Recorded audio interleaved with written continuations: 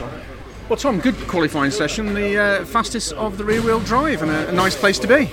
Yeah, and it's never been my favourite place to come, and I think, ultimately, I think that's my best ever qualifying round here in a touring car at least, and maybe in anything, to be quite fair.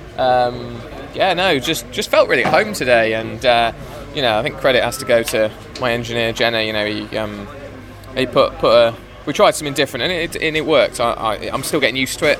I'd say every time I went out, I improved my driving, but there's still a bit more to come from me, especially around here where you really need to be on top of it. So I little disappointed that I couldn't just eke out that sort of tenth a sector, really, or half a tenth a sector. But I really don't think that the front row was in our grasp today. It's not a rear-wheel drive track by any stretch anymore, and I think the light Hondas and front-wheel drive cars are always going to beat us in quali specs. So be interesting tomorrow, though. Starting fifth, obviously there's a couple of rear-wheel drives just behind me.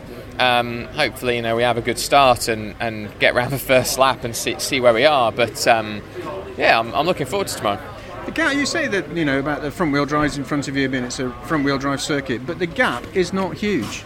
No, it's closer. I think that's mainly down to the wind direction this weekend. The wind is blowing us into Goodwood and down the back straight, and we really struggled. The last two times we've been here, the wind has been in the opposite direction, so it's been pushing us away from Goodwood, which unstables our rear around Goodwood a lot, and that change of direction from Noble to Goodwood, we're always catching the back, whereas the front-wheel drives can just power through it and forget about the rear axle. So I think we're a bit closer because of the wind direction. It slightly not suited us, but it didn't hurt us as much as it has in previous years.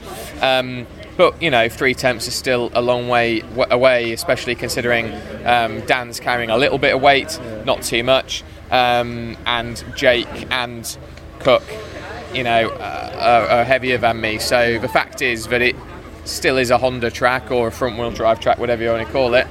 And so really pleased to be P5. I just felt like in that last run, I just needed that last little oomph, and maybe I would have been P4, but